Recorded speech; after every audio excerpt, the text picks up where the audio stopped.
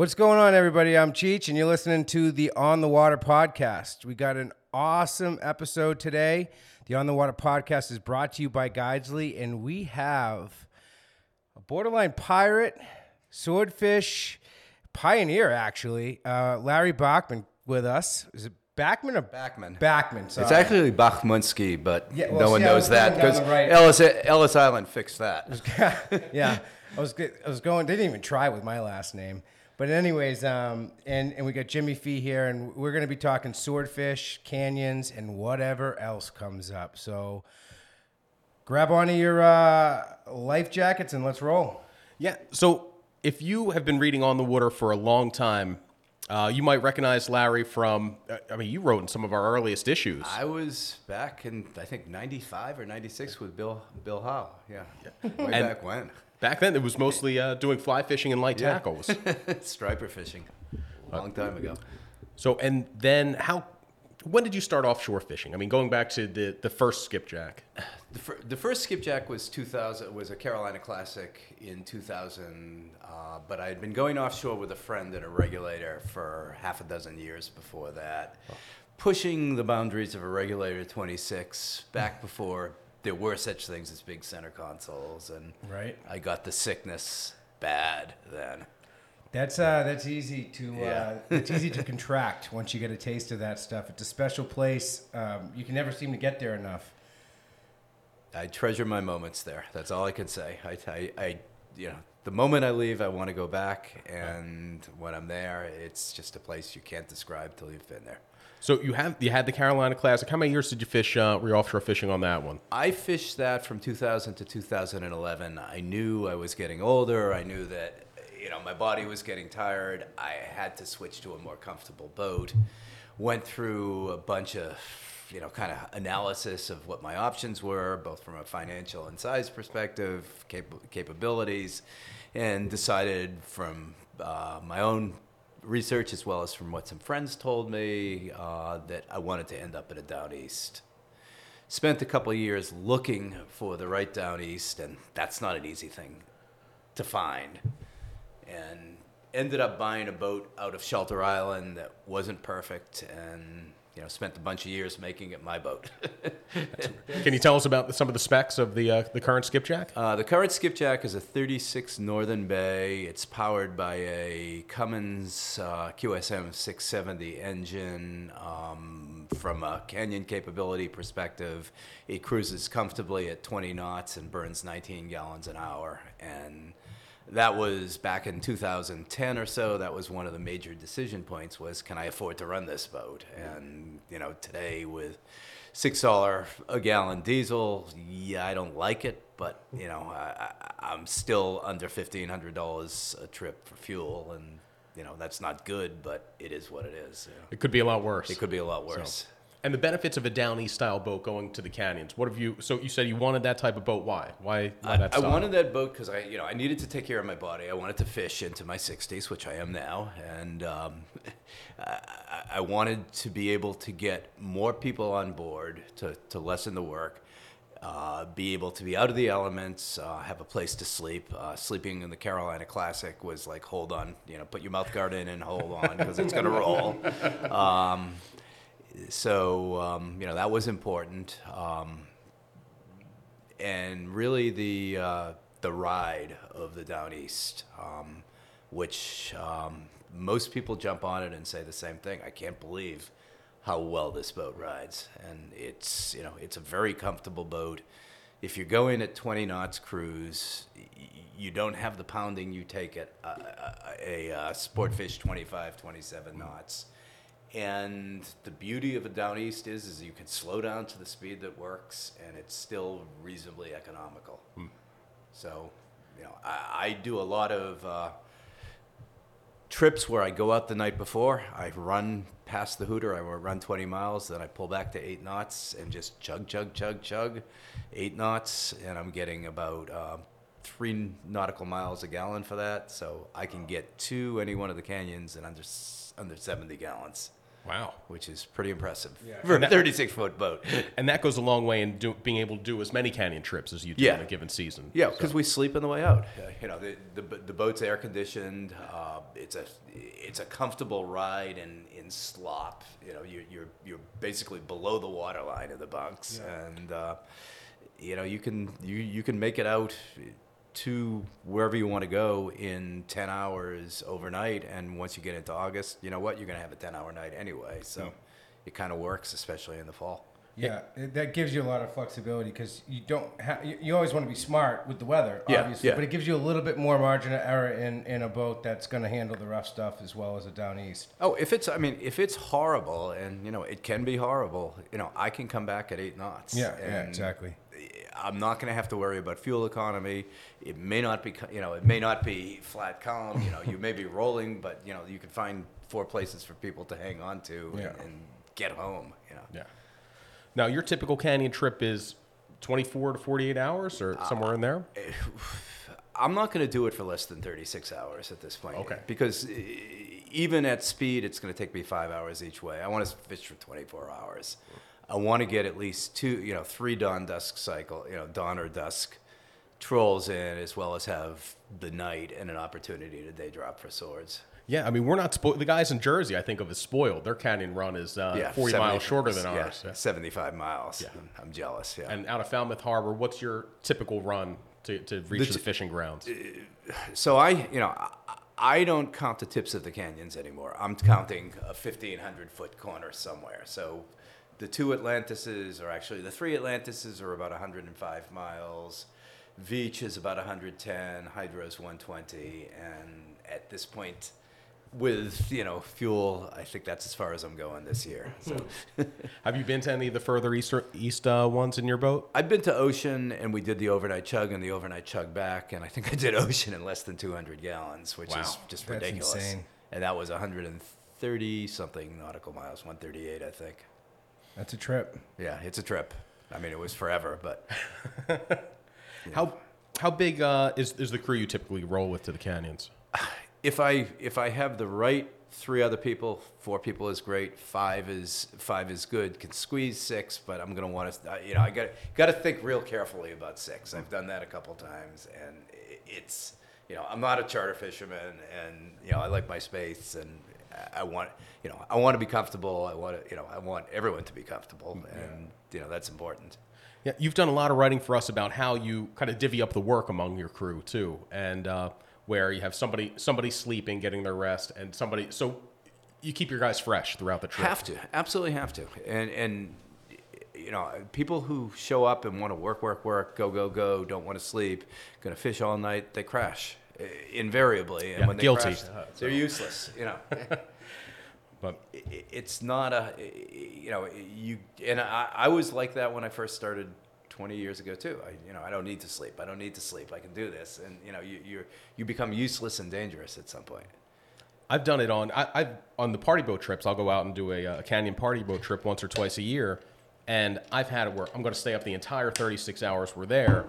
And what's happened to me twice now is I've fallen asleep at 3:00 a.m., which is when I should be awake. And the bite's on, yeah. And you wake up to Yeah. all around the that's my alarm on my last couple canyon party boat trips. Well, not the one we were on where that sound didn't happen. I wish I slept that whole trip. Actually, I've woken up many people with a sword on board or a big tuna on board, and they're like, "Where'd that come from?" Well, you were sleeping.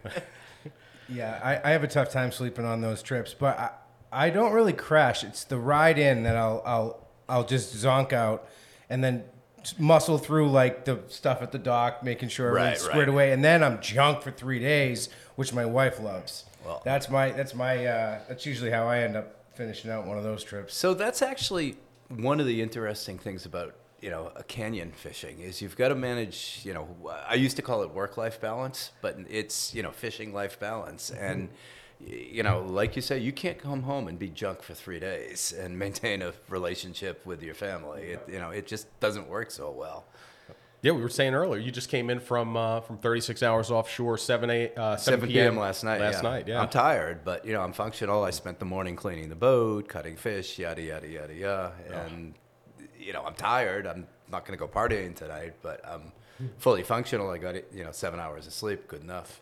So what is it? This is going to be kind of an open-ended question, but what is it about the canyons? What's grabbed you about being out there? What's grabbed me about being out there is it's such an unusual collision of north and south, the hot water, the cold water. You're in the tropics. You're also in New England. The stuff you see there, I'll give you a couple of examples. You just don't see anywhere else. We were trolling 2 nights ago in East Atlantis at dusk, and I wasn't on the wheel. Someone else was on the wheel. I was resting, and he said, how do I adjust this radar? I keep picking up this little blip off to our port, and I showed him how to zoom it out, how to zoom it in, because I have new electronics. And, we both saw the blip, and he said, there wasn't a boat there. About 2 minutes later, I hear, skipjack, vessel skipjack, vessel skipjack, this is United States submarine off your port. We want to make you aware of our presence. So I look over, and there's 300 feet of nuclear sub cruising by at whatever speed they cruise on the surface. It was a good speed, and you just don't see stuff like that inshore. So that's one example. One of probably thousands by now, right? A second example, and it's nothing to do with fishing, is 3 or 4 trips ago, I'm looking up and I see that bird doesn't make sense. What the heck is that? And we're all looking at it, and one of the guys with me said, it looks like it should be in the tropics. So I did the best I could with my iPhone, snapped pictures, put it on one of the Facebook wildlife pages. It was a red-billed tropic bird.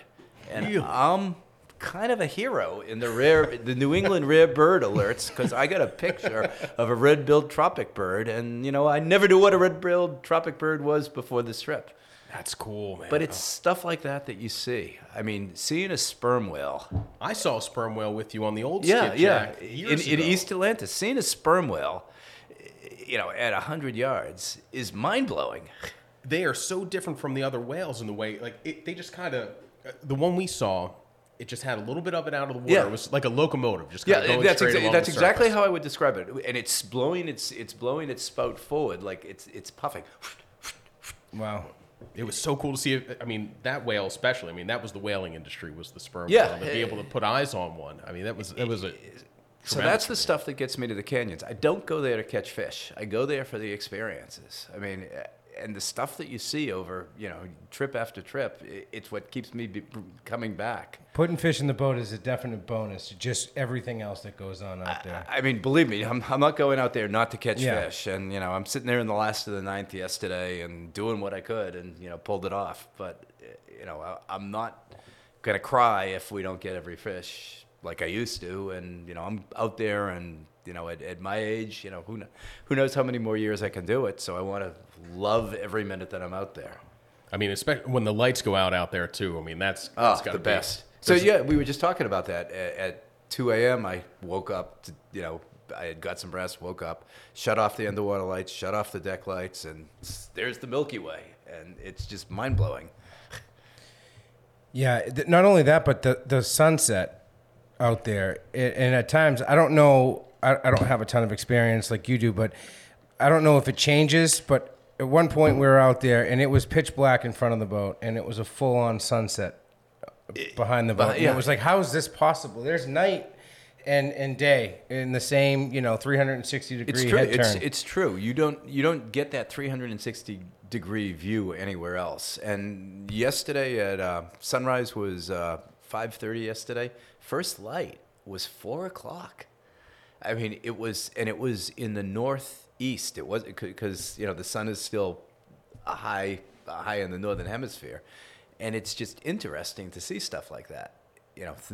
We really didn't have trolling light till maybe 4:45, but there was that first glimmer of daylight 45 minutes before. You don't see that here. No.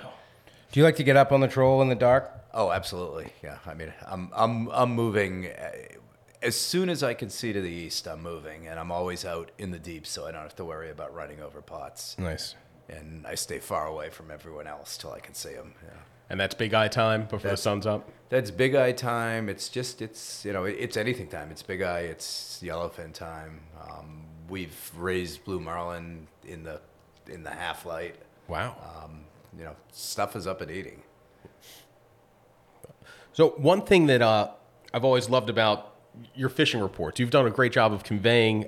Back in the day, it was the old message boards. Was it sportfishing.net? A bunch of them. I mean, I started with Real Time. Real Time, yep. And there was the Jeff Smith, what was it, Fly Fishing Salt Waters, and then there was the sportfisherman.com? Yeah, that's the one. Yeah. That's the one I remember seeing skipjack reports on. And it had to take some time to write because they were very descriptive and they were always such an entertaining read. Now it's kind of moved over to Facebook. Which is, it's unfortunate. And it's unfortunate that, I didn't preserve all of those for myself. But, it was a way of, describing and for myself, for my, to reread and think about, what did I experience? And for us, you painted a great picture of them, and you've done it in our magazine as well. Just for the guys stuck on land, here's what it's like out there. Here's how you made the bite happen. One of the trips Kevin Blinkoff and I did with you years ago, we were at the shipping lanes where we got the white marlin, and that was out of nowhere. It came out of nowhere, and it looked at every single bait in the spread, and you were up there, Kevin and I. You're like, try to jiggle the rods, and Kevin and I were running around, just basically doing laps around. You were like knocking it in and out of gear, and finally it committed to one. Yeah, I remember that. Yeah, that was a great. It beat the heck out of me at the side of the boat, if I remember. And you got some amazing pictures of that, and a yellowfin, and I think a mahi. You had some, or was it a baby mako on that trip? There was a baby mako on that trip. Mako, yeah. Kevin got some good shots of that one. And I mean, that's what it's all about. It's just out in the blue water, you just don't know what's going to happen. I heard yesterday someone caught a barracuda. Oh, really? Wow, a barracuda in New England. That's weird. Yeah, he said it was like a 5-foot barracuda. So maybe it was a 4-foot barracuda, but So you have a total love affair with swordfish, safe to say? Yeah, it's a sickness. So, like, when did that first start? Like, where did that first start? 2004. Yeah, was it out here in our canyons at night? Out here in our canyons at night. I was in the Carolina with 2 other friends. One guy was possibly more experienced than me. He was sleeping. A rod went off. I reeled it up. I saw the long, thin shape down below, and I started screaming, "Swordfish, swordfish, I need help." And he's like, "It's not a swordfish, it's a blue shark." It doesn't come up. And I got it up again.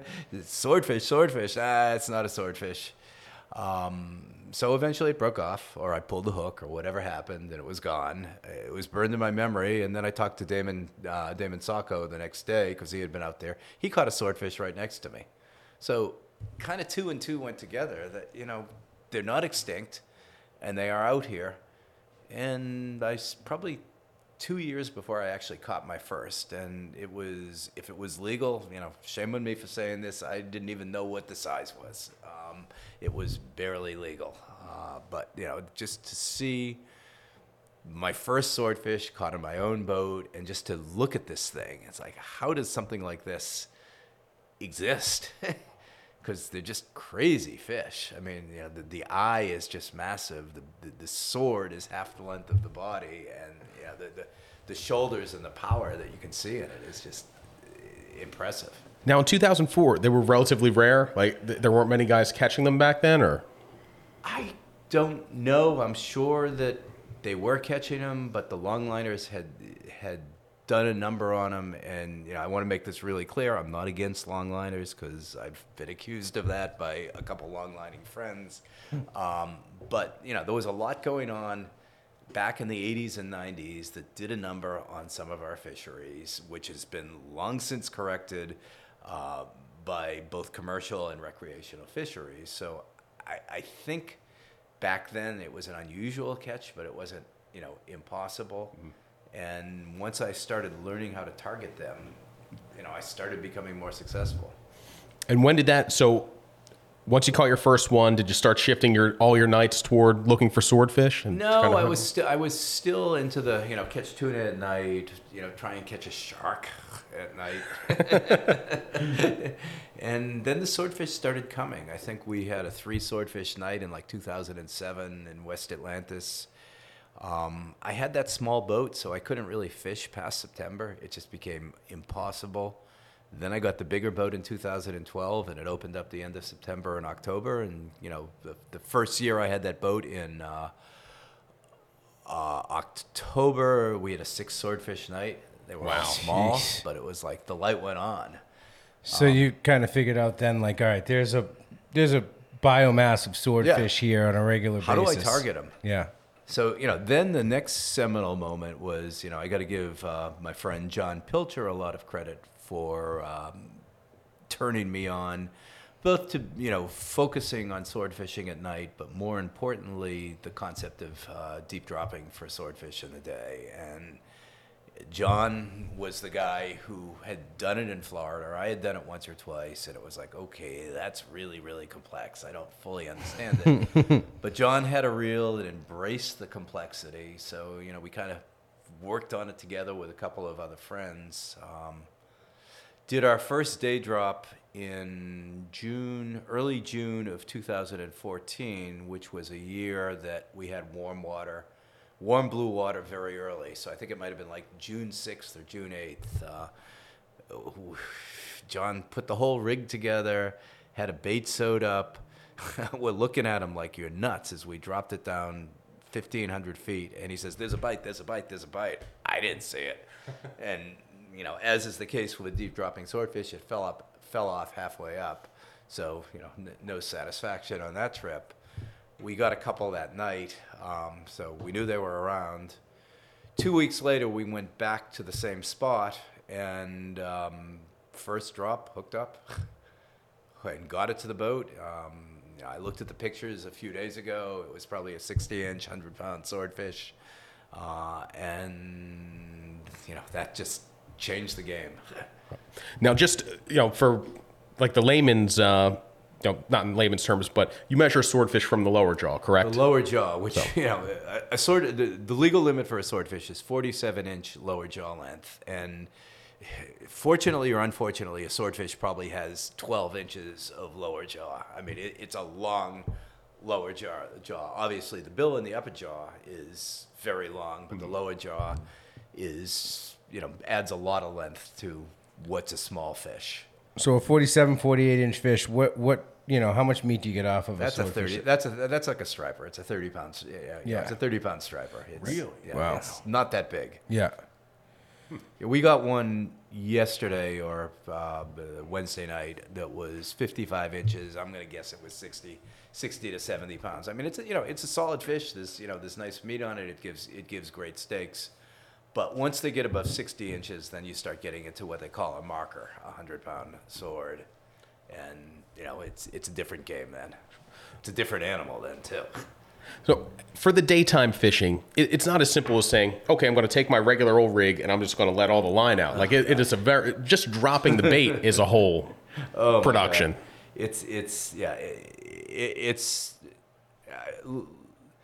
You start with a big electric reel, and there's plenty of reasons to hand crank. There's plenty of opportunities to hand crank swords, but you know what? I'm in New England. I'm only going to get a dozen trips a year. I'm going to get beat up in at least half of them, and I want to optimize my time in the water, so I'm using electric reels. We've tried hand cranking. It wears out a crew real fast when you're doing the insanity that I'm doing, which is trying to be as efficient as possible and get as many drops in as possible. I want stuff up and down as fast as possible. And, hand cranking, maybe if I were in Florida or if I were in the Gulf of Mexico, New Zealand, absolutely. But if I'm going 100 miles and, putting this trip together for 2 days, I want to maximize my opportunity to catch something. How long does it take you to get a bait 1,500 feet down? Okay, so we're using a big electric reel. We're using a big electric reel that's got probably 4,000 to 5,000 feet of line on it. It's got a mile of line on it. We're putting it down 1,500 feet with a 6 to 10 pound weight. You got to drop it slowly because you have a 100-foot leader. The weight is 100 feet away from the bait. So if you drop too fast, you're going to end up spinning the bait, the leader and bait up into the braid, and then you got a nightmare.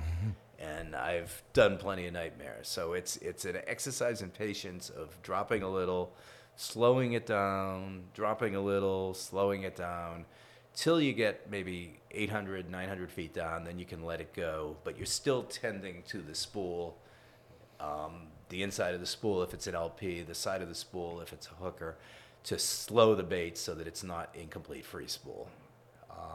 So the short answer to your question is probably 10 minutes to get down. And the boat's in gear during this whole process, typically, right? Bumping in gear, in and out. Yeah. We don't have current. In Florida, you're constantly in gear. Here, because we have very little current, my boat's ridiculous. It moves 6 knots at idle. So, I'm bumping for a second, stopping, bumping for a second, stopping, trying to get a 1 to 2 knot speed to get that bait down. And then once it hits, then you kind of back up to it. Are you contacting bottom? Oh, wait.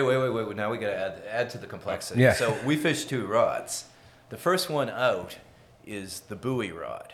And what that basically is you're putting a floss loop somewhere on that spool, and you're going to fish that bait at that depth. Now, I have mine set at about 1,150 feet because I have a theory, which I'm starting to believe, is there's an awful lot of swordfish swimming above the deep bait that's down there at the bottom.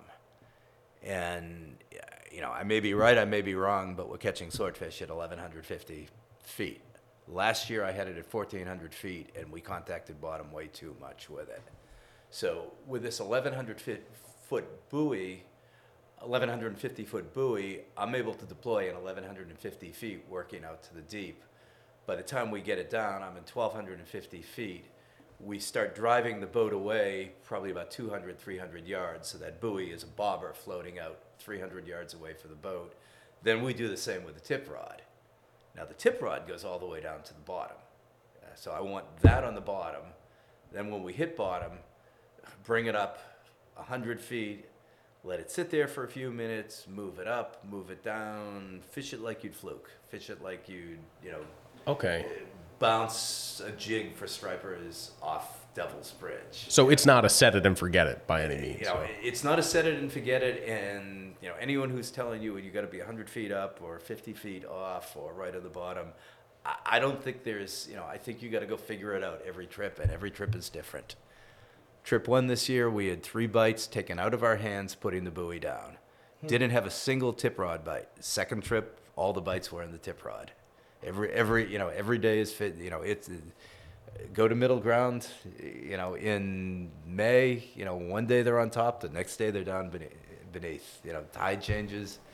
One of the most striking photos you've posted this season was the buoy all shriveled up and pruned when the fish took it. You said it took it 500 feet down. That was that first trip where they were eating on the way down. So all of those fish had a bait in their mouth before we got to 1,100 feet. That was a 49-inch fish that came up drowned. So what happened was Chuck Martinson, who was with me, and he's put out a lot of buoys, and he said, "There's a fish on this. I've put out enough buoys. I know there's a fish on this." I'm like, yeah, sure, Chuck. Put the buoy on. So he put the buoy on, and the buoy just went straight down because that fish had picked up the bait somewhere in the middle of the water column and swum straight down with it. And what I learned from that, because I asked a bunch of questions on one of the sword fishing forums, is, and it goes back to my old diving experience, once that float, a lobster float, gets below 33 feet, it's now neutral, and it has no more buoyancy. All it has is the resistance. Wow. So what happened was that swordfish was swimming down to the bottom. It took that buoy 400 or 500 feet down, and what was a lobster buoy came up looking like a little shriveled orange. So that's interesting. So that buoy goes under that far. It no longer has buoyancy, No buoyancy. to come All it floating has is back up, resistance, really. Yeah. Wow. And it was crushed by the pressure. And, it's been a long time since I dove, but I believe every 33 feet is one atmosphere. So if it went down 330 feet. That's 10 times the pressure on it, and it just crushed it. That's wild. So just to kind of, map this all out, the buoy is bearing all the weight of the rig that's below it. Yeah. And then that's on like a floss loop. Then you have your line to the tip of the buoy rod. Yeah. So trout, fishing a float for trout, fishing a float for sea trout, one of those, the bobber approach. Yep. It's a bobber. Yep. And that just gets that rod out of the way so that you can deploy a second. Yeah, because let's talk about the challenges of having two 1,500 feet pieces of string down there and a fish on one of them. If they come together, you are in a bad spot. Yeah. So you got to get it far enough away. And the first year we did a buoy, whatever it was, 4 years ago, we had our two weights cross. Fortunately, it was just the weights, but it was probably half an hour, 45 minutes of picking stuff apart. And that's prime time. I mean, that you're out there. You're dying when that happens, and it's like you can cut everything away, but it still takes time to get back in the game.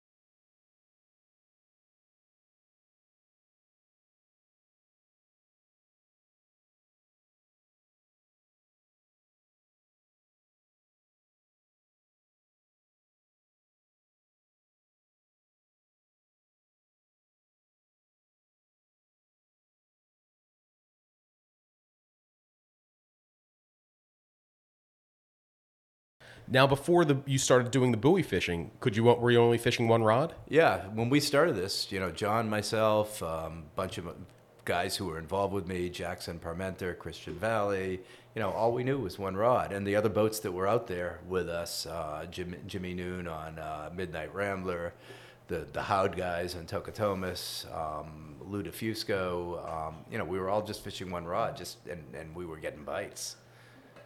Oh. Amazing. When we started it, the first year in 2000, the first year we did it really seriously was 2015. And if we did 8 drops in a day, we'd get bit on 6 of them, and we'd get multiple bites. Wow. It was just, we hit a good patch, in a good year, and it was really, really good. Now, what you alluded to earlier was that you lose a number of them, quite a few fish. Or that first year, we lost 8 out of 10. And, wow. I look back and I see all the mistakes we made. I've had the opportunity to fish with a Florida commercial fisherman named Steve Diffenbacher, who's running boats up here, and he's taught me a lot.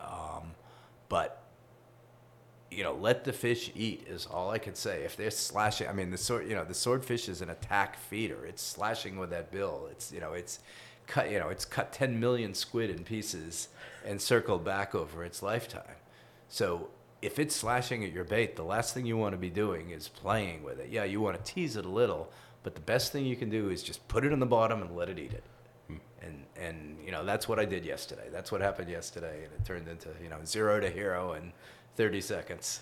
Oh, yeah. So the way the swordfish eats is it does use that sword would it be similar to the way a marlin does? Like or is it more aggressive? Like I think of the marlin and billfish, like the surface billfish, where they kind of trip the bait up. It's almost like they get behind it and just try to throw it out of its rhythm. Yeah, I think so. I think so. I mean, I've obviously seen plenty of marlin feed. The window wiper thing on the surface. We don't know from a sword, because no one's down 1,500 feet, whether they're rooting in the mud, which is something I believe that they're mudfish. They're lying on the bottom or running around the bottom. No kidding. We catch them all scratched up like stripers coming off of middle ground when they're feeding on crabs.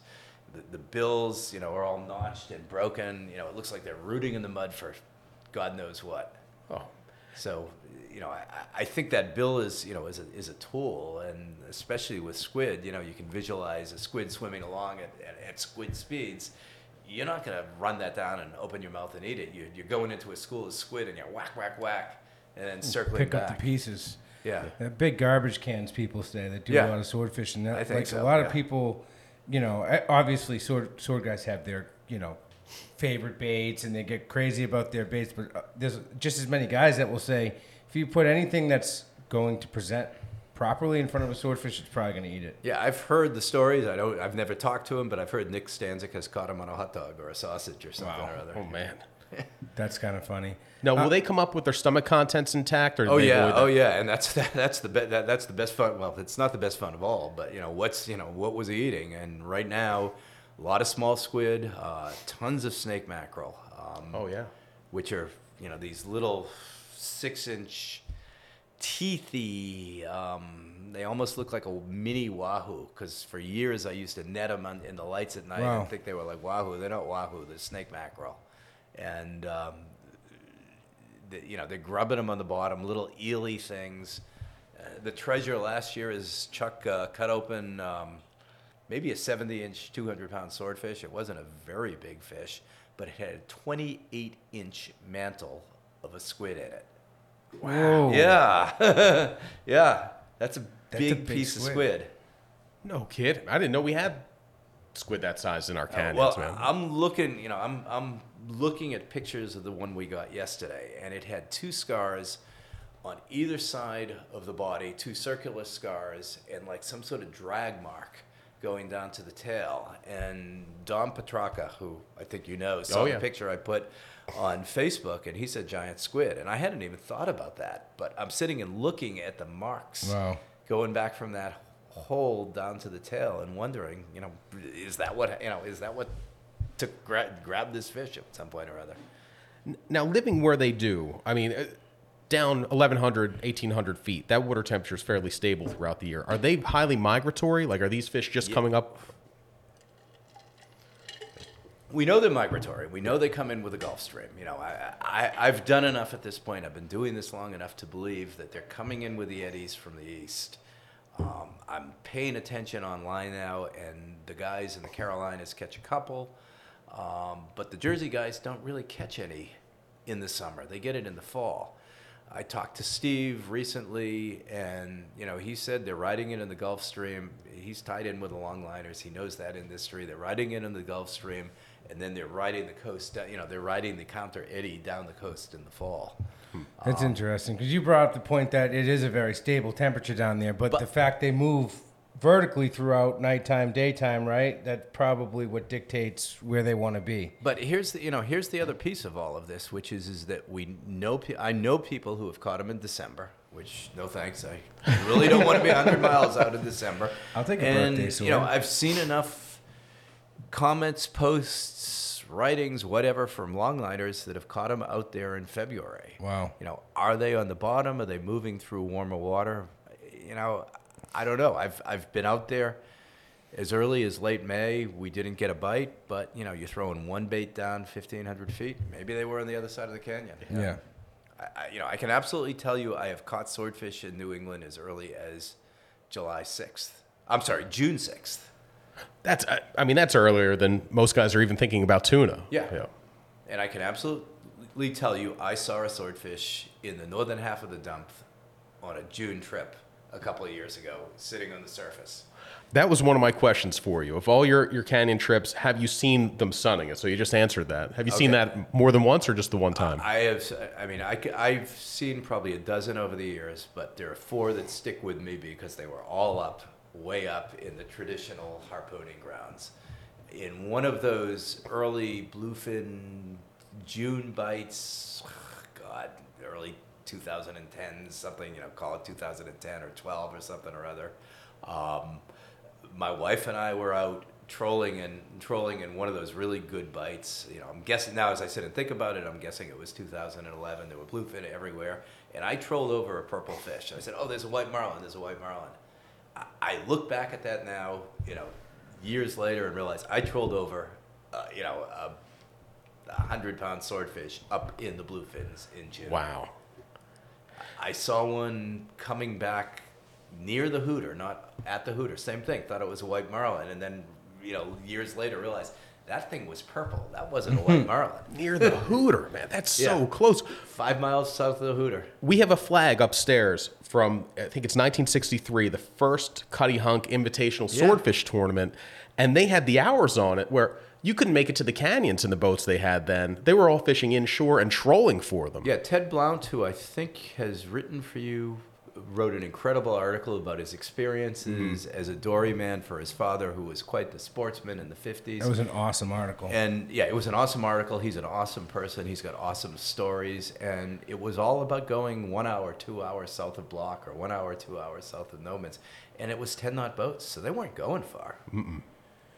It'd be so awesome to see that fishery come back. They have it in California to an extent where they see them, but it seems like for every 20 they see on the surface, one will turn to a bait. Like they're clearly not up there eating.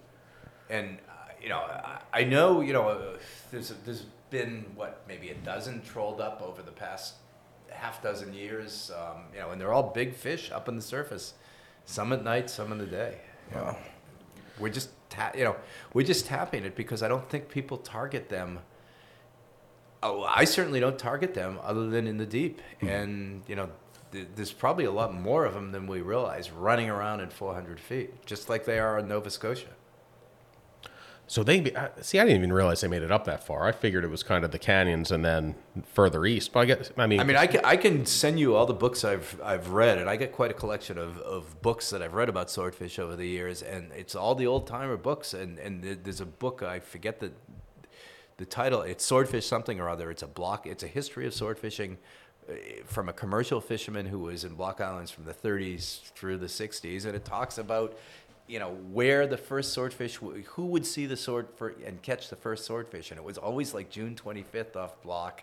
It was July 4th off Nomans. It was July 20th down by, I think what we call the Star, the Star or not the Gap, Tyler's Gap now. And then by the end of July, early August, they'd be on the other side of the shoals. And then it was hurricane season, so they couldn't fish anymore. It's a fascinating book. wow. So if you were gonna just on a hunch go out and try to target a sword that's probably in 400 feet of water, how would you go about that hypothetically? I'd look for just like I'd go white marlin fishing, Yeah. which I don't do very often, and I'd keep my eyes peeled for a different fin. That's all I could say. And I'd go back to all those old timer books and kind of read, try and discern from the patterns where to look for them, because it's a big ocean and it's a tiny little fin. From what you're hearing, you've got I imagine you have a good network of guys you talk to from up and down the coast about the fishing. How's the sword fishing been over the last 10 years? Incredibly improved. I don't know what it was in the 70s, so I can't say if it was back or not. But you're seeing regular catches of big fish down in the south and up and down the coast. Joey Lombardi, who's been fishing out there as long as I have, caught a 587 cord fish in Atlantis 3 weeks ago.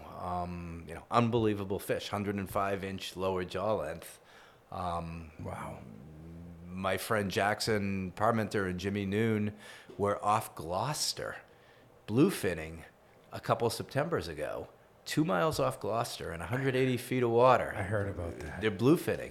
They got a bait in the bottle, a bait in the bottom, a live mackerel down at the bottom, and it goes off. They fight the fish like you fight a bluefin on a 130 with 40 pounds of drag for a couple hours, and up comes a swordfish. And it was a holy shit moment. Right. And probably the only two guys, who possibly would have had a shot of landing, got a harpoon in it, and Wow. I forget what that was. It was, it was high five scored, so it was a 600+ pound fish off Gloucester. It's unbelievable. That's wild. The whiners, the harpooning family from Maine. I know they harpooned the 700 pounder somewhere in the Gulf of Maine less than 5 years ago. 700 pounds. That's always like the most interesting Facebook creeping that I do is when a harpoon guy gets on there and shares old pictures of swordfish harpooning. Sick. I just go through that It's person's crazy. entire profile. It's crazy. Every one of those pictures are awesome. Yeah, you see those pictures of wooden boats, even sailboats, because Nelson's Blount's boat, I think, was a diesel engine, but it was also sail powered, and they'd be sailing after swordfish. Go figure. bags. Wow, yeah, that will help with the fuel economy. But you got a good point. Hey, I've talked about putting a green stick in a sail on the green stick. It's not a joke. I believe that with 2 windsurf sails, I could get home from the canyons if I lost power. Oh yeah. Have you? So you haven't done the green stick yet? No, I don't have a green stick. I don't have a green stick because I really don't enjoy trolling as much as I did a few years ago, and it's cost, complexity, and all that stuff. But I've joked about putting half of one on and rigging a sail for it. If you look out there long enough, you see crazy things. One of the craziest things I saw was a sailboat kicking our butt in hydro about 8 or 10 years ago. It was one of the Forsbergs who run the Viking fleet out of Montauk. Oh yeah. Wow. And he's got a sailboat. He's got a canyon sailboat, and he fishes off that sailboat. And he was cruising along at whatever our trolling speed was, 6 or 7 knots, and he was out fishing us 3-1. That's really interesting. Yeah, it was fascinating. Was he catching him right out of his wake, like tight? I don't know. All I know is that you'd see him, go up into the wind. He'd let the sail go, and he was reeling in another fish. And we're Wow. like, well, what are we doing wrong? I know what we're doing wrong. You're making we got noise. an engine going. Yeah, exactly. So just to dip back to swordfish, to fight them, you mentioned that landing it on the giant tuna gear with 40 pounds of drag, that's not typically, you don't really hammer down on them. You have to give them a little bit of... They have the... Okay, so let's just talk about this last trip. We had a doubleheader at night. We got the first one, the 54-inch fatty, and I was on the second. It was in the rod holder for a while, and the drag was set at 17 pounds. I was making no headway with it. It was just stalled. I put a belt on. I started pumping it. I turned it. I started moving it. It surged, and it was gone. I pulled the hook on it. That's the problem, is they have such a soft mouth. I've pulled hooks out of a ton of swordfish. If it's not in bone in the jaw, it's a crapshoot. If it's in the face, if they swat it and the hook gets them outside in, you're going to lose a lot of those fish. We've seen fish. I remember the first big one we caught. We broke the jawbone, and it was just dumb luck that we didn't lose it. The hook was around the jawbone, and the jawbone had broken. Wow. And it was just kind of holding on by the shards of the bone. So you hook a swordfish on the bottom, 1,500 feet down. What's your philosophy on fighting that fish? And how does the swordfish react after it knows it's hooked? What's interesting to me, before we talk about that, the bite that far down. You said your first one, it didn't register to you as a bite. Yeah, it's just you sit and look at that rod tip. The boat is rolling, and every day it's rolling differently because you might be in 3-foot seas, you might be in 5-foot seas. So you got to go figure out what the pattern of that rod tip is. Every rod tip is different, and you're looking for something different. There's probably 3 or 4 different things that could happen. One is that the dream is that the rod tip goes down and drag goes peeling off. Well, that never happens, or actually it does happen, but rarely. 2 is the rod gets light. All of a sudden, it's not bouncing and it's standing more upright. So Rob Daly who's fished with me a long time, was on the rod Wednesday, and he said, "Hey Larry, this doesn't look right." And I look at it, and he looks at it, and the rod's standing up. And this is one of those Crafty Craft custom rods that are a lot of bend in them, and it's like, yeah, you know what? You got a fish swimming up with it. We never came tight on it, but it was definitely there. Then you get the fluke bite, which is the twitch of the rod, and then the crapshoot starts. Is what do I do? Do I drop it down? Do I tease it up? Do I wait? And it's blind man's bluff from 1,500 feet.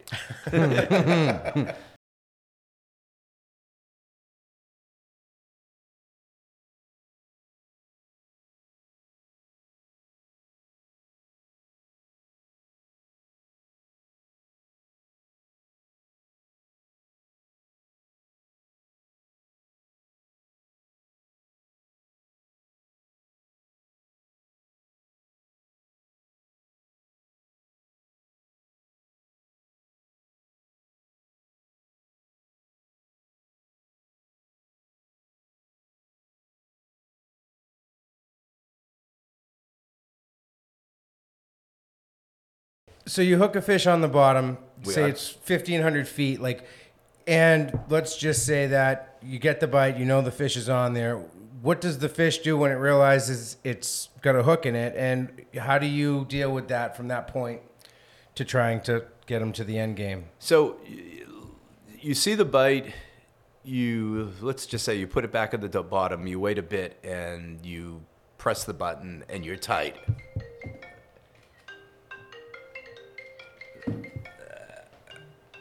Hold on. We got a caller on line 2. Caller on line 2 is going to have to wait. This is Mike from Atlantis. I think it's Sylvia from West Moraine, to be honest. So you got that bite, you press the button. How does the fish react, and what's that like until you have a shot at ending the game? Honestly, I don't know I have a fish on until that rod stalls. And, when you see the rod stall, you have a pretty good idea you have a fish on. Yeah, maybe the rod's twitching a little, but maybe it's you pressing the button. But when it stalls, you know you have a fish on.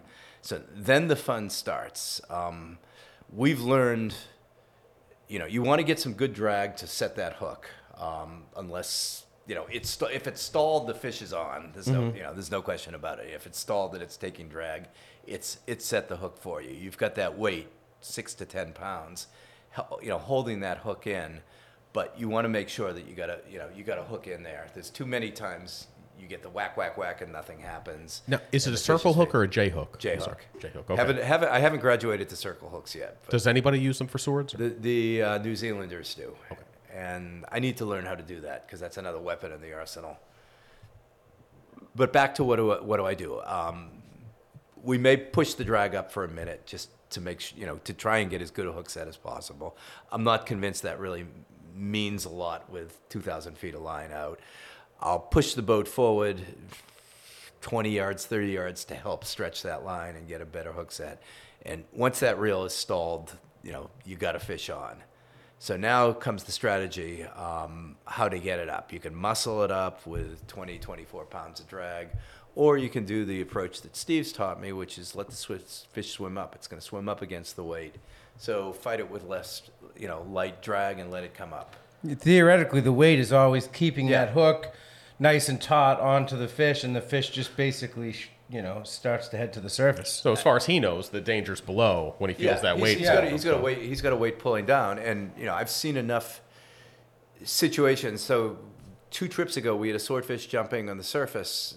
We were at the leader, 100 feet away from it, and the weight's straight down. The line's going straight down, and there's the swordfish jumping 100 feet out because the weight, is down 30 feet, and it's jumping free on the leader. So it's up above the weight, and that weight is, keeping your hook set.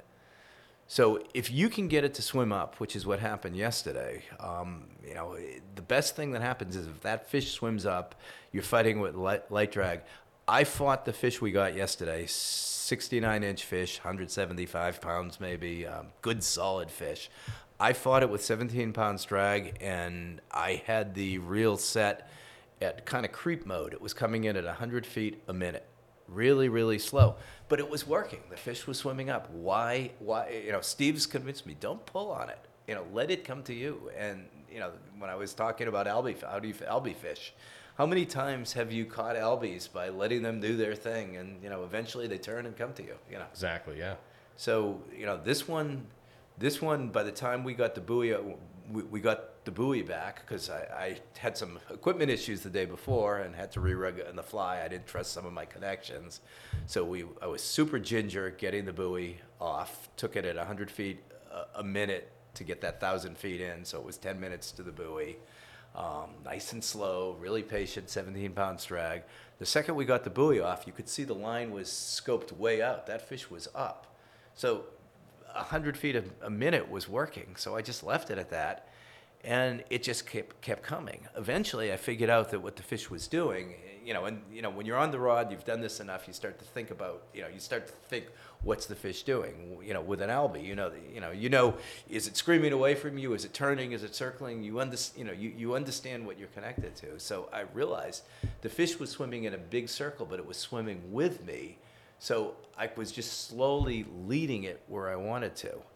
and it just kept coming. So we just, I never changed the drag. I never changed the speed. I just left it at 100 feet a minute, and however long it takes to get 1,200 feet of line in, 12 more minutes. Yeah. There we were at the weight. We had a nice clean removal of the weight, and that's one of the tricky things. The second you take that weight off, you've removed that pressure on the hook.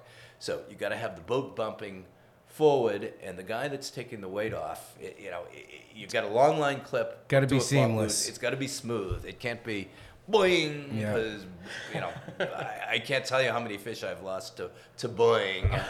Wow. You let go of the line, it pops up, and the fish is gone. So we had a nice clean release. It kept coming.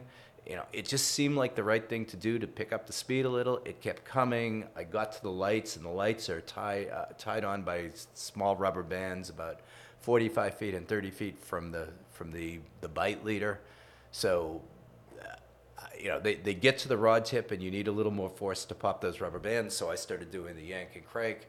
I could feel the fish turn, so I just kept pulling, and it came like a puppy to the boat.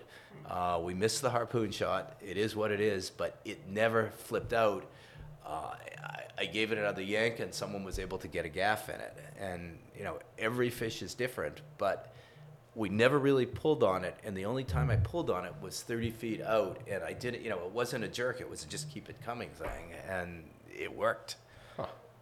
That's awesome. So, and we've had other fish that are demon fish that, you're driving around it, it's diving under the boat, it's trying to get into the props, it's running away, it's jumping, and then you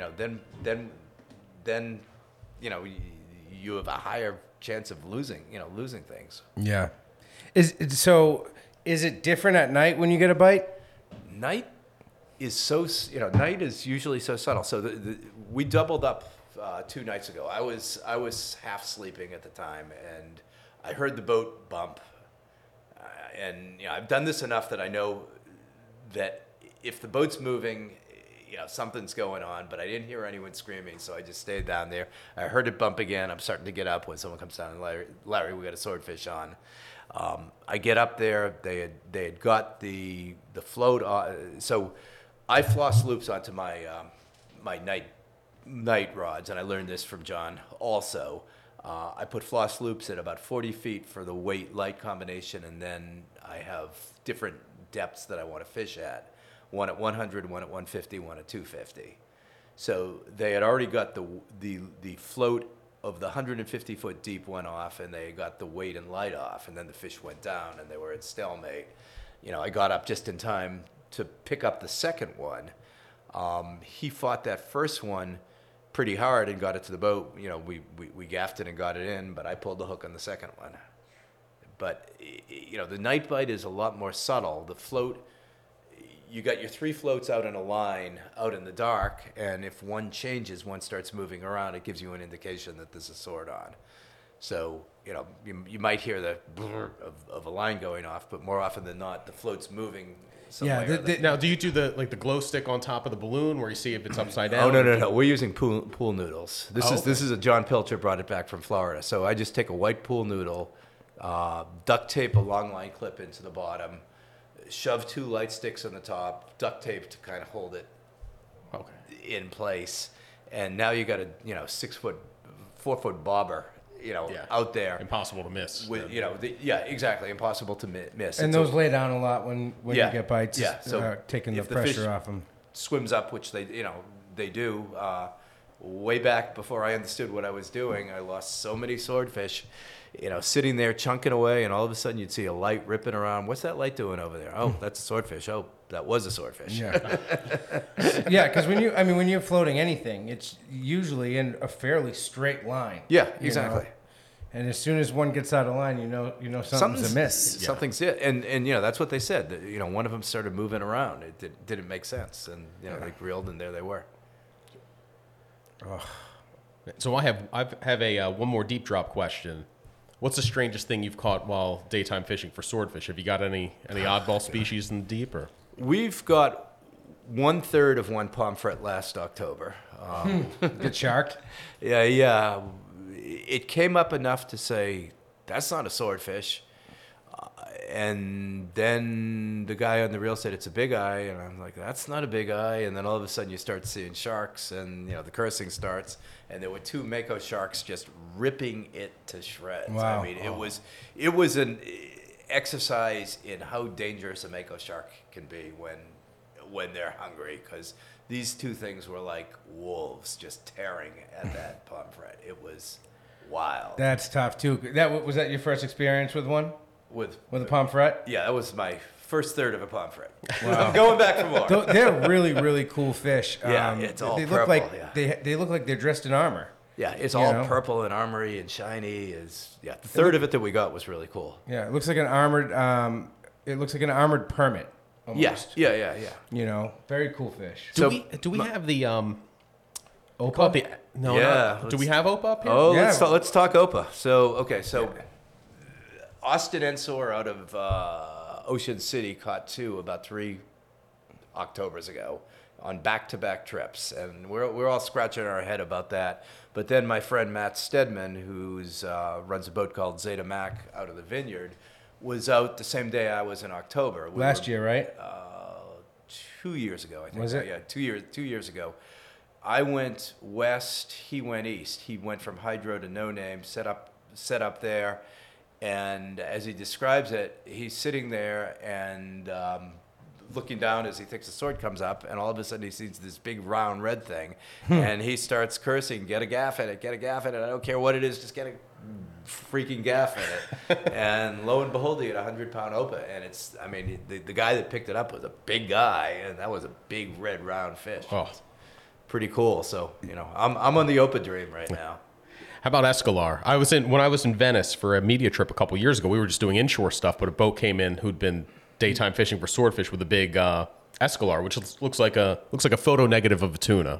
Just. I've caught those in Florida. I caught those with the David brothers in Florida.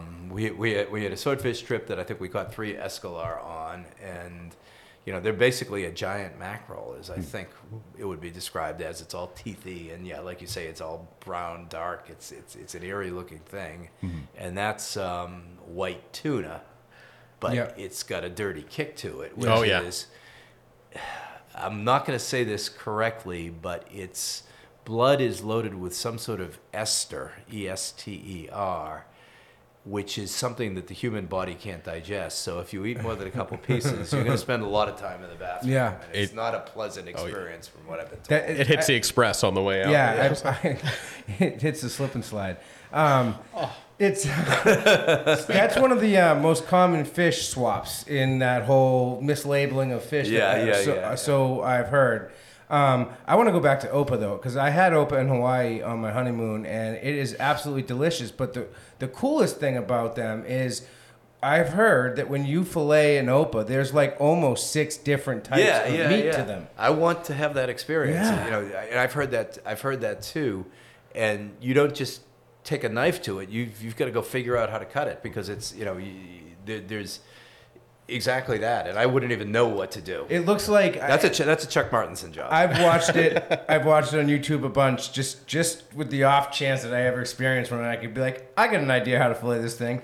It looks like an origami, expert carve out job where all the dotted lines, like cut here, fold this over. It's kind of crazy, but the most interesting thing is people that catch them say that you would feel like you're eating 6 different types of fish because the cuts are like one cut's like bacon. I've seen that video. One cut's like this beef, is bacon. One cut's like pulled pork or whatever. Like it's like all over the map, I guess. It seems really cool. I just want to see one. Yeah. There's a couple things I really want to see. That's one of them. Yep. The orca dream is I'm still dreaming of that orca experience. One of these days. Have you seen a whale shark out there? I've seen more, half a dozen whale sharks. Wow. Would you be really mad at me if I dove in the water if we got close to a whale shark? I'd swim with a whale shark. Well, let's put it this way. The first one we saw, people were about to go in the water when we saw the tiger shark about 50 yards away. So everyone watched me today. Yeah. So, I can't outswim a tiger shark. Yeah. So I would love to jump in the water with a whale shark, but I'm not sure that. Let's make a pact. If we're ever on a boat together and we see a whale shark, we'll jump in together. Go by the buddy system. Whoever swims slower loses. Well, that's only because I think I might be able to outswim you. It might be close. No, I'm just joking. I've seen you in a swimming pool. Only kiddie pools, Jimmy. But no, the canyons are just a special place. But if you do see a whale shark, like seeing the tiger shark with it, it's the life attracts life out there. That's what it is. So we were having a crappie trip in Beach 2 weeks ago. So I started leapfrogging over to hydro, and we were just randomly picking little notches and exploring. And I went to a notch and set up, and unfortunately I missed the drift, and we were in 1,100 feet. Put a bait down at the bottom, and he said, I'm getting crushed. This fish is screaming. This is a big fish. So we fought it for an hour and a half, and up comes a 10-foot hammerhead. Wow. Oh. Yeah. Oh. Cool, but still, cool, but the last thing you want to see, I'm sure. But let's just talk sharks for a second. So then we go into troll at 6 o'clock. We blew our deep drop, frustrated. So I move on to the troll, and troll in the middle of hydro, middle of nowhere, not a whole lot going on, and all of a sudden I hear in back, there's a thresher in the spread.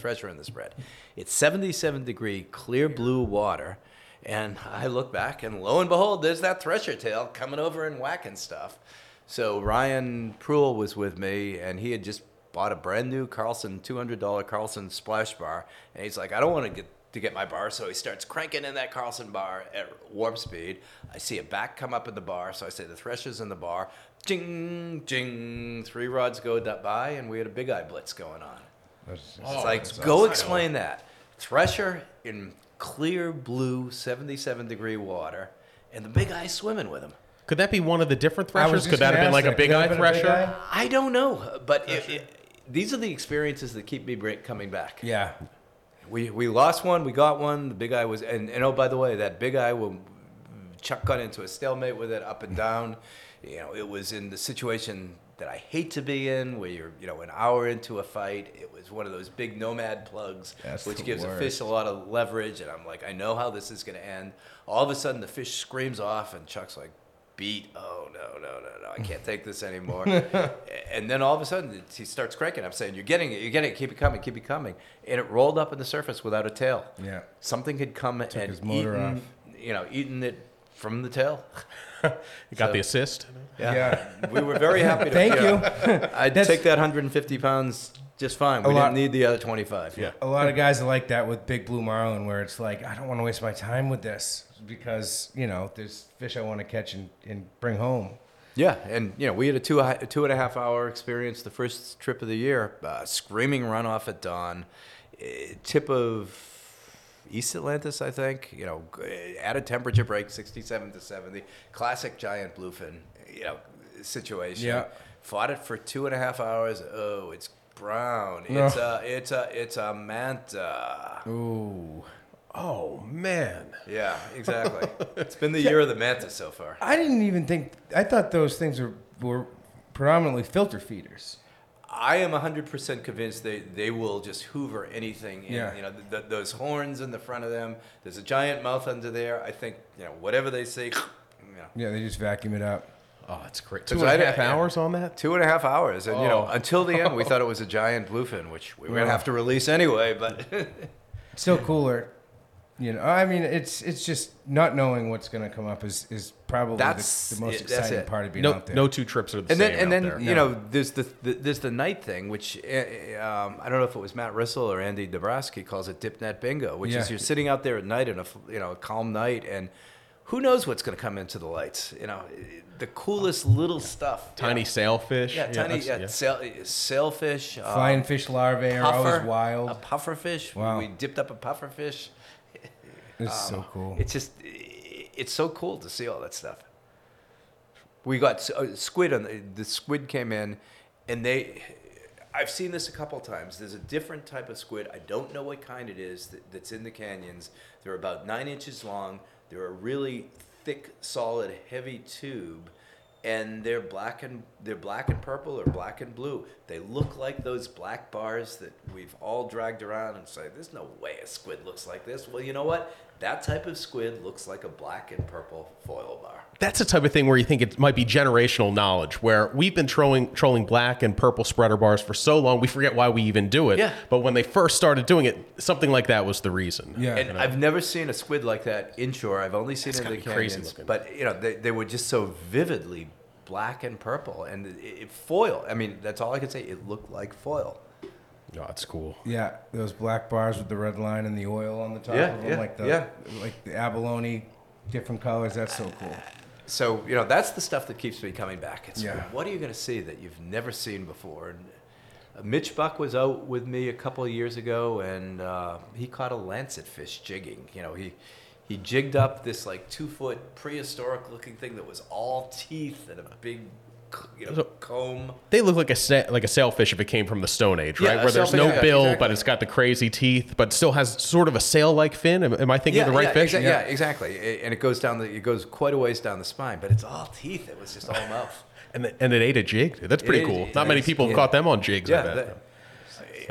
One of the guys that fished with me was an ex-dragger, and he showed me a picture of an oarfish that had came out of a dragger pile because he was on an offshore dragger dragging at 800 feet for squid, and he showed pictures of sword they had dragged up, but he had a picture of an oarfish. Wild, man. And that's part of the deep dropping thing is Who it is like a knows? way to explore. You never know what you're going to hook next when you're dropping a bait down that deep. Yeah, who knows? So we did tile fishing a couple trips ago on the way back. I was going to ask you that. We found a good spot, and we're hammering tile fish. Up comes a couple mud hake, Oh, yeah. a flounder, and then What kind of flounder? yes. It wasn't very big. It was I think flat? it might have been window pane. Okay. Window pane, maybe sand dab. I don't know. Yeah. And then One of the oddball flounder. then up comes a black-bellied rosefish, which is like this little snapper thing. It's like, okay, that's Yep. pretty cool. And Steve, who's a Florida guy, was looking at the fish finder and saying, "Those are barrelfish. Yeah. I've seen that before." And Wow. we tried to target them. They were suspended 70 feet above the bottom, in 600 feet. Didn't hook up, but I'd love to go just bottom fish. Jimmy's out there. first tile fish trip, all he caught was barrelfish, and it was because of a very specific set of So circumstances. I went, my first tile fish trip was on the Viking fleet. Yeah, And yeah. they're like, I was like, how deep are we going to be fishing? They said, probably about 800, 900 feet. I'm like, my reel holds 300 yards of line. So I went there and we fished some shallower stuff and I did okay. And then we went over the deep water and I would hit bottom and I would just scope out. But I Yeah. did very well with barrelfish. So I caught a few of them. They're really interesting fish. Very dense, very dense. I've seen the juveniles. We get them inshore. And they call them barrelfish because when they're small, they hang around floating debris. The only one I've ever seen was like that. Yeah. And then once they hit a certain size, they go down to the depths. But they're a weird fish. They're pretty good eating. Yeah, I'm told they're good eating, but he was 100% convinced that we were seeing barrelfish suspended 75 feet up. That's pretty cool. Yeah. What is the weirdest thing you've ever seen floating out there? What is the weirdest thing I've ever seen floating out there? The scariest thing was seeing a survival suit. And Ooh.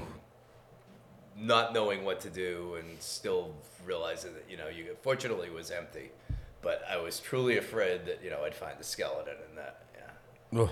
So, was that the weirdest thing I've seen floating out there? Definitely the scariest. I've caught mahi off a monster mahi off of a floating Panasonic TV back in the old tube TV days. It was a color version. The scary stuff you see out there, the docks that float out to sea or the pilings Oh. that float out to sea. Floating landmines. Yeah, just start thinking about that. And you've written that's part of the reason too that you go a little bit slower sometimes on the way out, just Yeah. where it's not going to be a catastrophic collision at night if it does happen. I'm not running, I won't say I'm not. I will run in the sound at speed in the dark. But once I get past the hooter, I'm pulling back in the dark. It's just not worth it. Yeah. I do not want to be out there sinking Yeah. at No. 10 p.m. No. knowing no one is gonna, I'm all no set. one is gonna be there till dawn. Yeah. No. I don't want to be out there sinking. Period. Nightmare but, fuel. I want my, I want to have, I want to be able to see if I'm gonna run at speed. Yeah.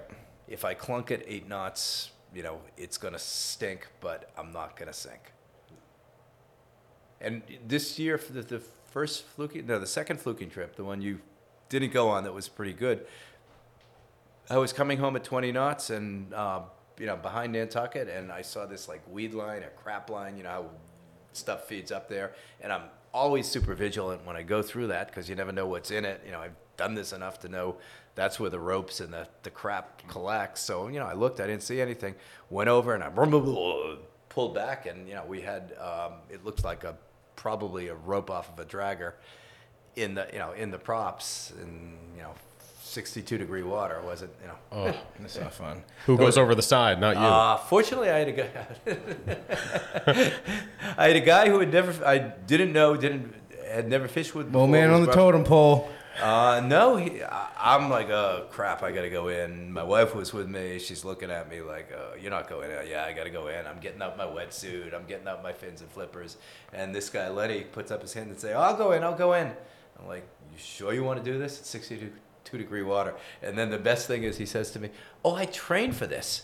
I surf in the cold water. So I train in 55-degree tubs of water so that I'm able to surf. Perfect. Oh, sounds like you're my guy. You're up. That's awesome. And I can hold my breath 2 minutes. It's like, well, you know what? I can hold my breath 30 seconds. This is easy. Have at it. Oh, you want the wetsuit? No, I don't need the wetsuit. Go for it, Lenny. It's too funny. Yeah, the last 2 canyon trips, one going out, one coming back, the boat I was on hit a shark. Yeah. And I'm like, 2 in a row. I can't believe it.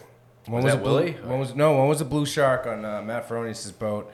And then I was on a big custom 50-foot Enrique's that Cam Crocker was running fast boat for Sandy, and we hit.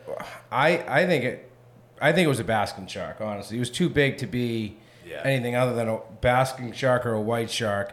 But the blue shark, Matt thought he spun a prop, and I'm like, that didn't feel right. And my buddy Danny was in the back looking out. He goes, you hit a shark, guy. And we all look back, and it's doing the dumb spin on the surface. Felt bad for it. But I'm like, really? You hit sharks twice in a row? But luckily on the big boat, you got that vibration like I think our trip's over before it started. And he backed it down, and everything was like, well, it was fine. And then you could see the fin kind of limping away. I was like, oh, man. Yeah, everything was probably fine for that trip, but I'll bet you he had prop damage when he come got home back. and figure it out. But it didn't end the trip, which that's the most important thing. And, you actually bring up something really important about canyon fishing is don't end the trip before it starts by doing stupid things. Exactly. Take care of your boat, manage the sea conditions, manage your crew. I've turned back in 20 years. I've turned back 2 times because of seasickness, and it's not something I like to do, but if someone's sick at the beginning of the trip and you're talking about 36 hours and you don't want to see a guy get seized up, and things can happen with seasickness. It can go off the deep end real fast. Dehydration and so it's you gotta manage your boat to get there. If it sounds terrible, but if you break the boat, break it on the way home. Don't break it on the way out. I agree. Well, my PSA is let's do away with all balloons, all helium balloons. I'm so sick of being offshore and seeing so many balloons out there. It's sickening. And I honestly don't think, like normal people that don't fish and spend time offshore, I don't think they have any clue how bad it is. Well, once the thing floats away, it's out of sight. Unless you're going out on the water and you're seeing that, it is your average person buying this for a happy birthday balloon doesn't see it, but it is. It's just getting the message out there. Oh, look over there. There's debris. Oh no, it's just a bunch of balloons. Yeah, and you don't see them one at a time. You'll see like 30 balloons all knotted together because currents push things together, and it's really sad. So and from a selfish standpoint, they never hold fish. I'm convinced a lot of it comes off of cruise ships too. I think you see those balloon arcs and stuff that come off of a cruise ship, and they could care less. Yeah, do away with that stuff, people. Come on. Yeah, it's pretty. The amount of debris and crap that you see is by this time of year is frustrating. If you just go down towards Lucas, where the tide comes out of Quicks and Robinson and hits the Vineyard Sound tides, you get that eddy that forms just kind of north of Lucas, and the amount of crap that is in there, the amount of filth, that's just washing up and down the Sound. It's disgusting. I almost got thrown off the helm because of that. I was coming back from like Tuna Ridge with my brother, and it had been a real snotty ride home, and I had my tabs buried. And I'm kind of enjoying the ride in because it kind of flattened out once we got That's right the there. worst part, And, I start, giving it, I'm like, wow, we only burned like, not even a half a tank. I'm like starting to hammer down and I just see like brown. I thought I was going to crash into something. So I grabbed the wheel and like, went into an evasive maneuver, which you don't want to do with your tabs buried. Right. And they caught and it almost threw me right out of the side window of the boat. Oh, I remember that with my Carolina Classic and those tabs and high terms. Yep. Mm-hmm. So, yeah, that's funny that you mentioned that because that's exactly where that was. And it ended up just being a weed mat. But it's dangerous. You don't know what's in it. And, I've seen dock pilings and rope piles in there. All those draggers in Vineyard Sounds, stuff comes off of them and ends up in that little eddy. It's and the amount of crap that you see out there is just so frustrating. Biggest advice you can give somebody that wants to go at it alone, not alone as in by themselves, but for the first time on their own boat. On their own boat, doing it for the first time, crash course, lightning round answer on, what's the easiest way to go about it to give yourself a good shot at hooking into a broadbill swordfish? I'd start with a night, and I'd focus on getting. I'd go out with a dozen perfect squids pre-rigged.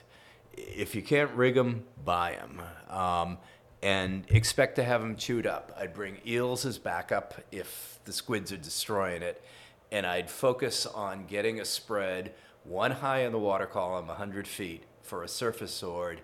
And then getting my second bait just above whatever that thermocline is. Oh, that means that you have to understand your fish finder to find the thermocline, and then I'd want to get another one just below it. So I've got a bait high in the water column for a surface, and I've got one above and below the thermocline.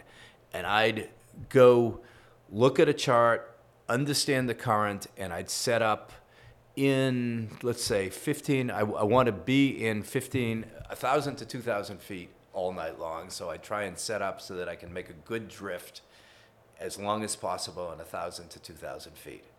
And I'd go in September, I'd pick a nice night, and I'd focus on the night bite. Love it. What's size weight for 100 and then above and below? All the same? Everything 2 pound weights, everything sorry, Tim. Buy yourself a good strobe light. It doesn't have to be an LP one, which are 50 odd bucks. Buy the $15 ones on Amazon. Just zip tie it to the weight. Floss loop that on at 40 feet. So now you got your lightweight combination. Get yourself some pool noodles to hold up 2 pounds. Floss loop is better than rubber band because you want to be checking these every hour. Yeah. Don't set it and forget it because they're going to get chewed up, they're going to get tangled, something's not going to be right. You want to check it every hour. If your drift is not right, if you're not going in the right direction, move. I move 2 or 3 times in a night. I'm really focused in September and October in being in the right place, and I'd focus on the light change, moonrise, moonset, as much as possible. Interesting. That's something I've never heard that about with the moonrise and set. Yeah, if I had to say, I'd say more than 50% of our night sword bites are related to a light transition, either, the last of the sun. The rise or fall of the moon, or the first light before dawn. And then the other little piece of advice, I won't say a pro tip, but is periodically move each of those baits 10 feet. Don't rip them in, just tease it just a little, because I've caught more than one swordfish that I think is hanging around that bait, and just that little slow retrieval gets them in. I don't rip baits in when I change them. I move them in very slow, a little bit. Stop. Yeah, stop. A little more. Wait a while. When I get it in close, I'll rip up. From the float up. But I want to give a fish that's curious a chance to eat. Now, when you get beat up, if getting whacked with the bill at night, will you? Sometimes if you give them enough time and nothing happens, will you just drop it down and then reel it back up and mess with it a little bit to see if you can get a reaction bite? Steve was doing that a couple trips ago, and I don't do that. I want it to eat, but I watched him moving. He was moving the tip rod up and down quite a lot. And again, it was slow. It wasn't ripping it up and down. It was moving up 10 feet, just trying to stimulate that bite. Yep. But when they're there in September, October, late October, they're there, I mean, and you'll catch them on chunks that time of year. Wow. That's a great roadmap to a first swordfish right there. Like, that is very easily digestible. That was great. Yeah.